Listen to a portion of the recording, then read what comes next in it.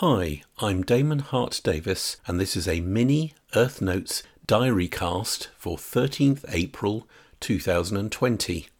In the spirit of short and sweet, this is an experimental brief diary piece from EOU Towers.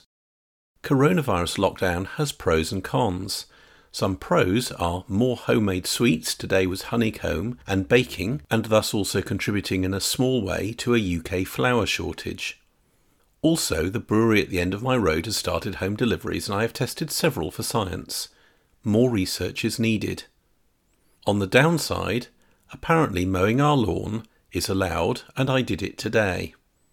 The 5th was a very good day for PV generation, with a very smooth generation curve and a total yield of 21.57 kilowatt hours and imports of only 360 watt hours.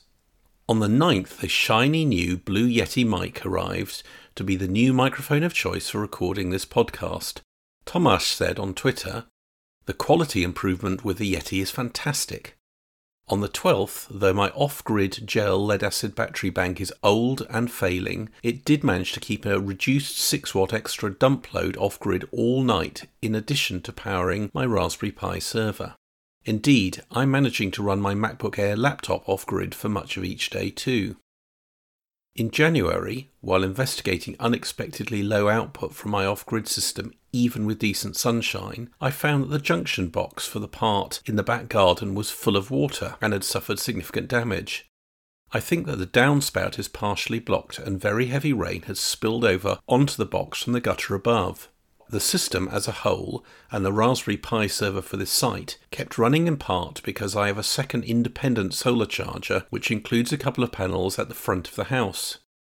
Given our recent lack of torrential rain, likely to continue, I put the box up again yesterday, though I should move it a bit and try to prevent the problem that caused the deluges in the first place. On the subject of the EOU site, please tell me if the new dark mode support works for you. When your operating system or browser is set to dark mode, does EOU correctly flip to light text on a dark background? Do other things look right or do they need fixing? Please tell me which operating system and browser versions you are using. Contact me on Twitter @earth.org.uk or email me via d@hd.org. There's more on my Earth Notes website at earth.org.uk.